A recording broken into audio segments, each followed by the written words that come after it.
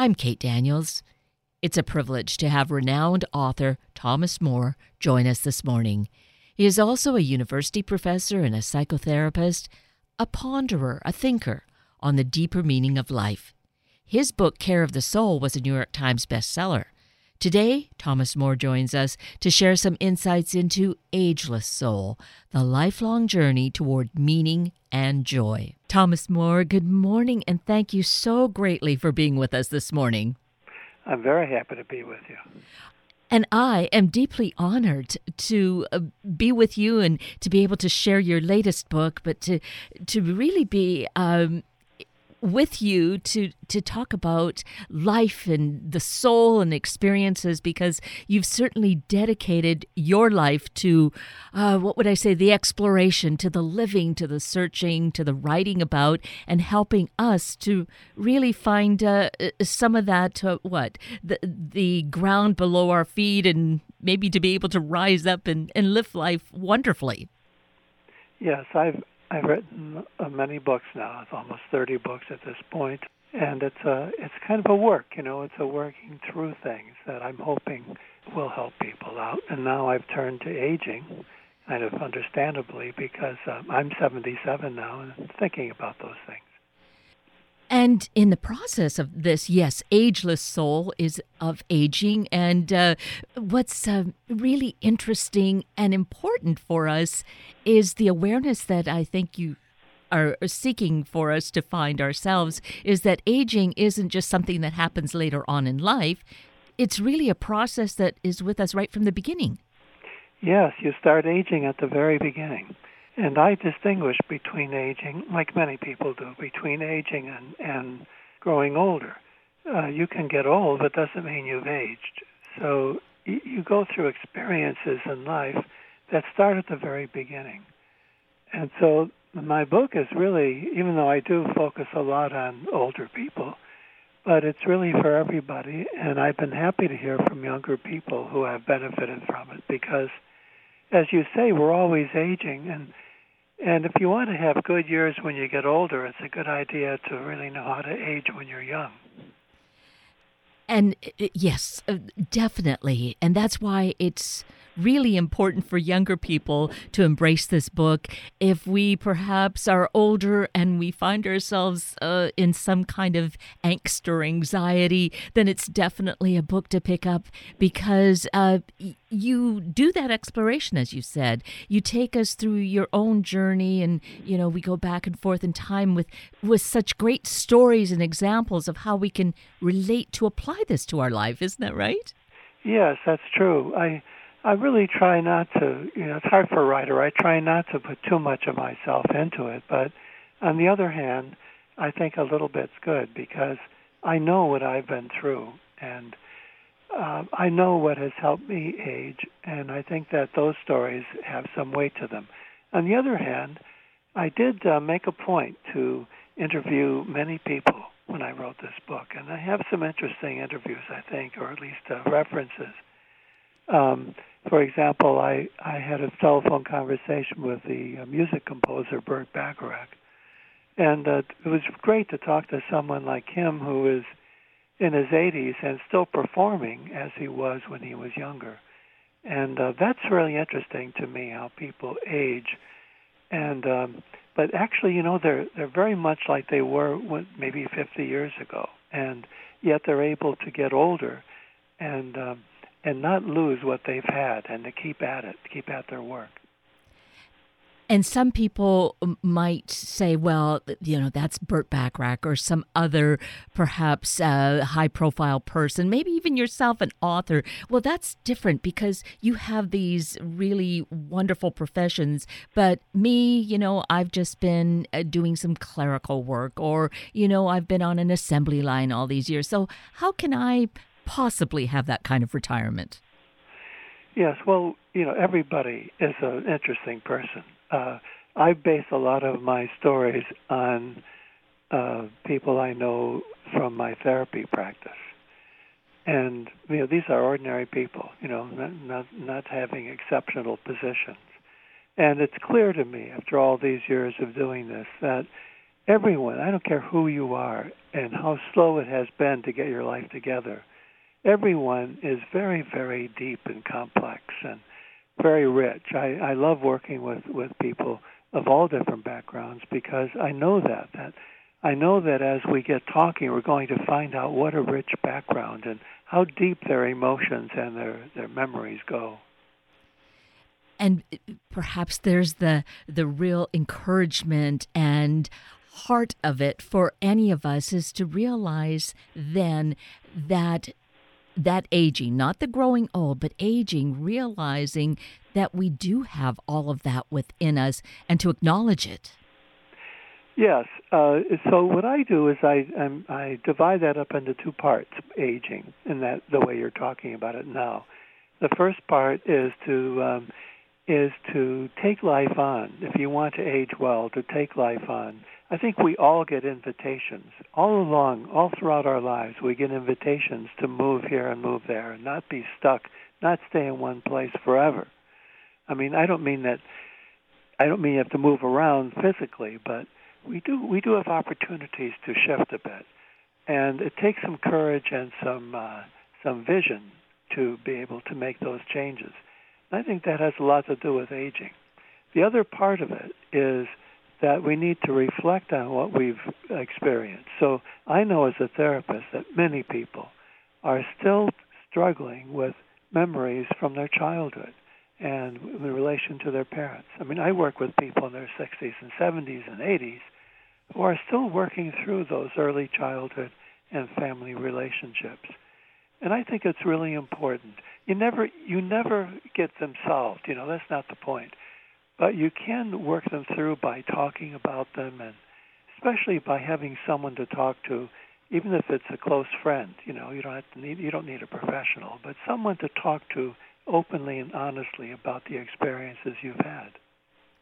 Because what happens is, in that situation, we're stuck at that age, at that time, and not able to enjoy what is at hand. Exactly, yes. In a way, we get stuck in those places because we haven't really solved the problem. Something may happen at an early age.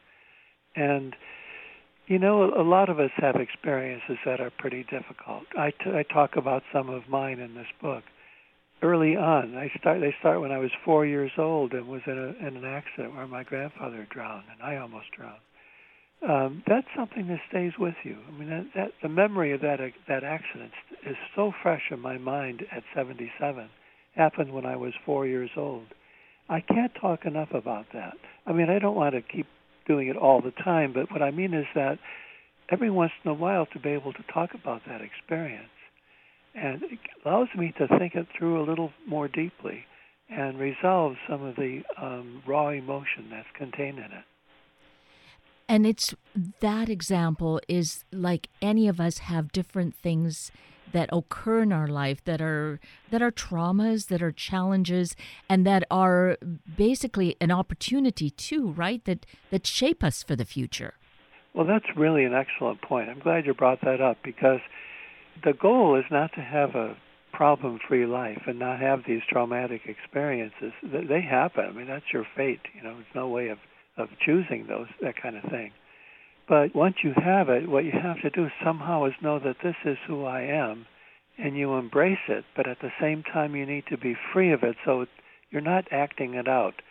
The thing is, when you have a difficult experience earlier in life, it could happen in your teens and 20s too, it might affect you so much that you continue to live that pattern in relationship with other people or in your work or in some other area. It's funny how these early experiences they give us a pattern that we continue to repeat. And that can cause a lot of trouble. So what we want to do is not get away entirely from the experience, but to have some insight into it so we don't have to unconsciously repeat it again and again. And there is then psychotherapy is certainly a great process to do it. For yourself, you took time that you spent time as a monk, and that helped you through your healing, did it not? Yes, it brought up some other problems, but yes, it helped me with my life a great deal because I learned, how to live kind of a peaceful and quiet life. I wouldn't say it was internally peaceful, but it was generally a peaceful life, and I loved it, and I'm so glad that I had that experience. I was a monk for about 13 years in my youth, and it stays with me, and I still try to live a monk's life in my own way. I know it makes me kind of a weird character in some ways. I like to be alone. I like quiet. I love being a writer because I can sit here at my computer and write all day long. Not all day long, but as much as I can. And that's part of the monk in me. And monks do that. Monks for centuries, have been known to be people who spend their time around books and writing and discussing important things. And certainly it feels so peaceful. I'm not sure it's so weird. Yeah, Well, what I mean that it's not a normal life. It's socially it can be a bit difficult, to be cut off from ordinary living, and also people who are drawn to the life of the monk are not always the most stable people. So you have to. You live with people who are a little bit neurotic, but that's just the way it is. And I think basically it was, on the whole, a wonderful life for me. And so in life, if we look at our world today, there seems to be like this frenetic pace that goes on. So it's totally different, opposite of what you're talking about. And it's also a life where youth is just kind of epitomized. And there's always that feeling of wanting to look like you haven't aged. And that, which is fine if you're only 18 and 20 and 25. But if people try to emulate that as they get decades later, there's quite a problem there, isn't there? Yes, it's a complex issue, though. My way of putting it and working it through in this book goes back to my friend who was one of my mentors, James Hillman, a wonderful psychologist. And he wrote, early in his career, he said that all of us have youth and age with us always. It's like we have an element in us that's young and an element in us that's old. And at different times in our lives, and maybe even different times of a week, the youthful side might come out or the older side might come through. So I like that idea very much. I think that's probably the way it is. And as we get older, we can still be young, naturally, quite naturally. And I use the example of my father, who died at 100, and he was like 100 going on maybe 40. He was very, very young for his age, and maybe that's why he lived to be 100. So what I'm saying, I guess, is that if we can have this aging, this youth as we age that's in us, inside us, then I think that's the kind of youthfulness that we need. And if you don't have it, we tend to then try to paste it on from outside. I do think that if you have this youth in you, you can do things to try to look young. You can, I don't know, dye your hair or get some plastic surgery or really try to build up your body. You can do those things in a way that's not harmful or too much, looking excessive. If you don't have the youth in you and all you do is do it externally, I think people see through that and they don't really feel your youth. They see you trying to look young. They don't see you as being young. And then there's that a kind of a comical aspect to it. And where do we find ourselves? We've lost ourselves in that. Yes, because it's really important to own your own age. That's what I say all the time. When I give workshops now or lectures on it, I tell people, I say, I'm 77, how old are you? I was actually talking to a group of psychologists recently, and I told them to tell each other in the audience how old they were. And afterwards, I asked them what the experience was like, and one of the psychologists told me, she said, I lied. I didn't want to tell anybody how old I was. And so that's honest, but it lets us know that it's emotionally difficult to really own your own age sometimes. And I think it's important as a starting point. You don't want to feel old all the time, but you do have to anchor whatever you do to be young. You have to anchor it in your actual age. And perhaps if we accept as we age wisdom can come along. Not to say that young people don't have wisdom as well, because I think that they do. But as we age, often there's just such a wealth of wisdom that comes, and to be able to embrace that and be proud of it. Be proud of it and use it. I think that as people get older, they would feel so much better if they actually use their knowledge. It doesn't have to be necessarily wisdom, although wisdom is really valuable and important. It could be information they have. A skill that they could teach to somebody else. People who retire have skills and so much experience. It could be something very simple, like, let's say, carpentry. That's not so simple, actually. Yeah. But to have carpentry skills and to be able to teach people that because they've got these skills. I know people in our area who are retired, and they teach teenagers things that they know from their own life. And of course, when you do that, you're not just teaching them your skills, but indirectly or maybe invisibly, you're teaching younger people how to be, how to live, because you're just showing yourself and maybe letting them know how much you love the skills that you have and the work that you've done. All of those things are so important for younger people, and I think the older people benefit a great deal from teaching something to the young. Oh, yes, it's an incredible relationship for both parties. And that's a way, isn't it, for, say, a retired person then, having that skill, that talent to share it also demonstrates to the younger person life doesn't end at some age like choose 65. But here's this person who, like yourself, is 77. These persons who might be in their 80s are still doing these things, working in their 90s even, I've read. Yes, I think young people can learn so many things from people who are older, especially so if the older person loves what they're doing and can appreciate the life they've had and the skills they have. I think a lot of times people, when they get older, think that it's all over by the time you end your job. One story I tell I really like in my book is of a lawyer who really loved being a lawyer all his life, but then he retired and quickly discovered that, just almost by accident, that he could use his skills to help young musicians who were trying to develop and perform in people's homes.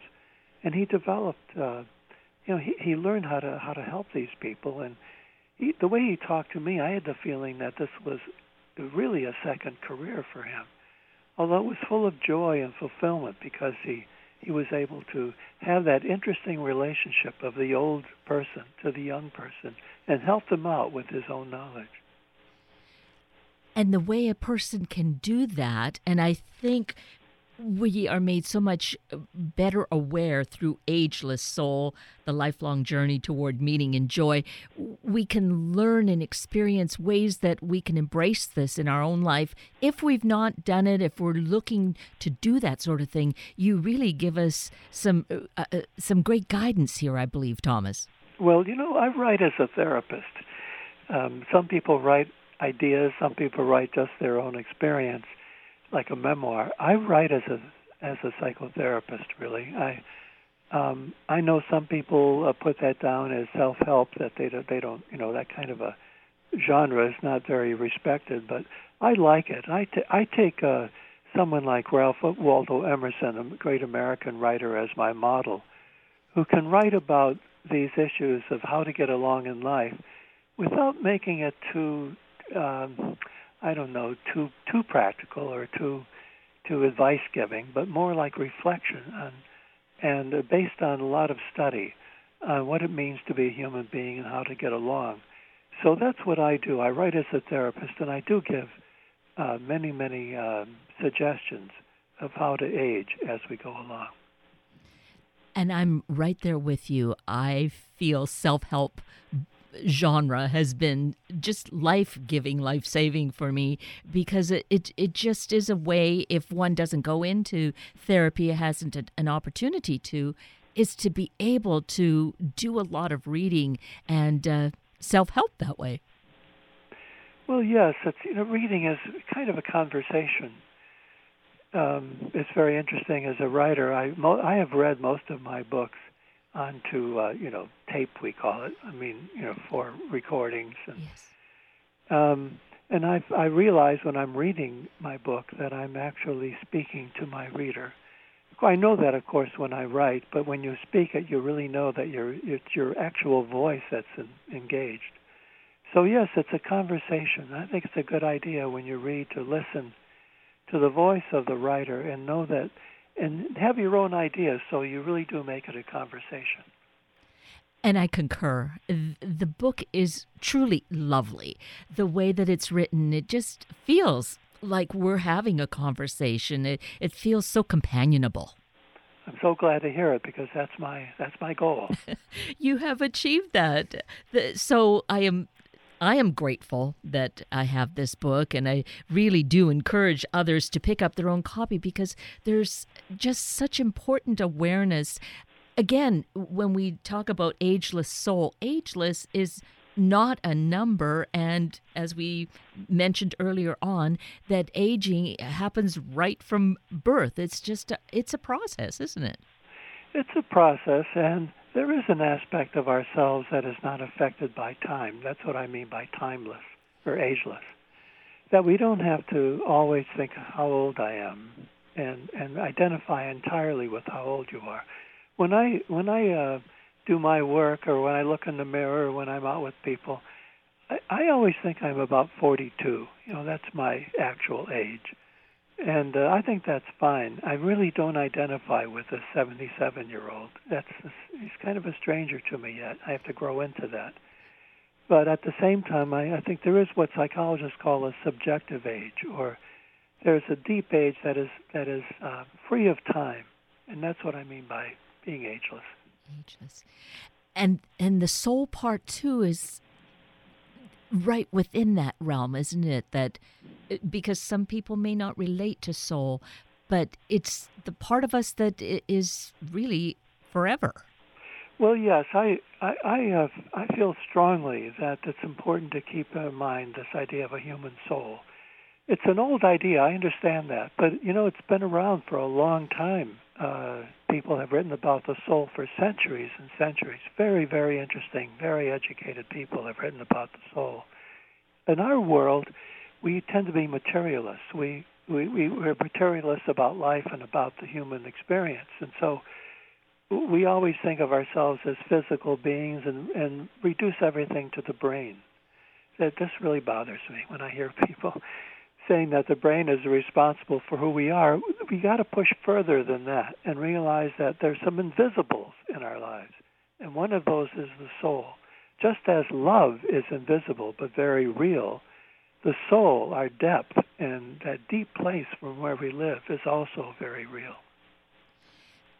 And I feel this gives us an opportunity to touch on what you do in the book somewhat too, is that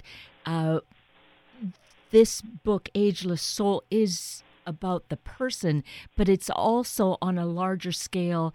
It's our country, it's our world, it's our planet. Yes, you can't really talk about the soul, I hesitate to say human soul, without including animals, places, nature, the natural world, but also cities. A city has a soul. I have visited Seattle so many times, and I know that Seattle has its own character, its own personality. When you are walking the streets, which I love to do, I know that I'm nowhere else. And I know that there are certain things that I can explore there that I can't explore anywhere else. I can have feelings and emotions I can't have anywhere else. So even the city has a soul. A country has a soul. And so whenever I talk about age and aging, I'm also thinking about those things. And I think it's so important for us as time goes on to really acknowledge that, because without that, who knows where it can end up. Nature, I think, is always resilient, but will we have the kind of planet? Will the soul be there in future generations? It's a great worry right now. It's a great concern. And that's why I keep talking about the soul. I'm hoping that if people can deepen their sense of who they are, they will deepen their feeling for the world. And the very first thing you do, once you begin to realize that you are a mysterious being full of potential that you can't even see, the first thing you do, I think, is recognize that the world, the planet you live on, and the natural world around you is you. It's you. It's part of you. It's your body in a way. And you had better protect it just as you protect your own health. You've got to protect it. Yes, this is the opportunity we have with Ageless Soul, is to really see that interconnectedness that we have with each other, with all living beings. That's the soul, isn't it? I think true. Yes, I think that when you get older, naturally, quite naturally, your sense of self expands, and you're not driven so much to achieve an identity. You're not so heroic in that. And therefore, you are closer to nature. It's an expansion of self that is quite easy in a way, quite natural for an older person as you get older. And you want to spend more time in nature, I think, when you get older for that reason. I mean, you should do it, obviously, all your life to get ready. That's part of aging. But the expansion of self, I think that's an important part of aging. And here in this lovely book, this wonderful book, Ageless Soul, opens us up again in such I feel, an easy way. I don't think it could be otherwise, but maybe if someone isn't quite ready to acknowledge it, it might be a bit challenging, but I don't think so. I think you help us, Thomas Moore, to really approach this in such a gentle and easy way, and to be thoughtful about it. You give us such great food for thought. Well, yes, that's my whole idea, of writing, is to spend a lot of time, as I have all my life, studying. I read philosophy, I read theology, I read great mystics, and all of these things that most people don't read, don't study. And then what I do is try to take what I get from all of that and present it in my own books in a way that an ordinary person can pick up and understand. I come from a family of plumbers. I don't come from a family of intellectuals. It's very natural for me to feel very identified with an ordinary person. And I try to make my ideas, which can be very complex, and I want to make them accessible. I don't want to write down, but I want to make them accessible to an ordinary reader. Well, from my perspective, you've hit a home run in that regard. Great, thank you. And so the book, Ageless Soul, of course, available at all of our favorite book sources, correct? Yes, of course. And let's mention your website, another wonderful resource and a great place to explore. Yes, my website is thomasmoresoul.com. thomasmoresoul.com. And my son-in-law has made that for me. He's very gifted, and I try to keep at it, to try to keep it up to date, and I will be providing more and more videos and writing of my own on it as time goes on. Well, what I have seen is really wonderful, and so a great place to visit. But first and foremost, Ageless Soul, it's important to have our own copy and to really place ourselves on this important path and journey. So, Thank Thomas, you very much for that, and I do hope that people find the book and get back to me and tell me what they think about it. There's the invitation. Let's make sure that we do take you up on it, right? Yes, please. Yes. Well, many thanks for spending this time with us this morning. It's been most rewarding and wonderful, and I'm so grateful for you. Well, thank you, Kate. I really enjoyed speaking to you. You understand what I'm trying to do, and that makes all the difference.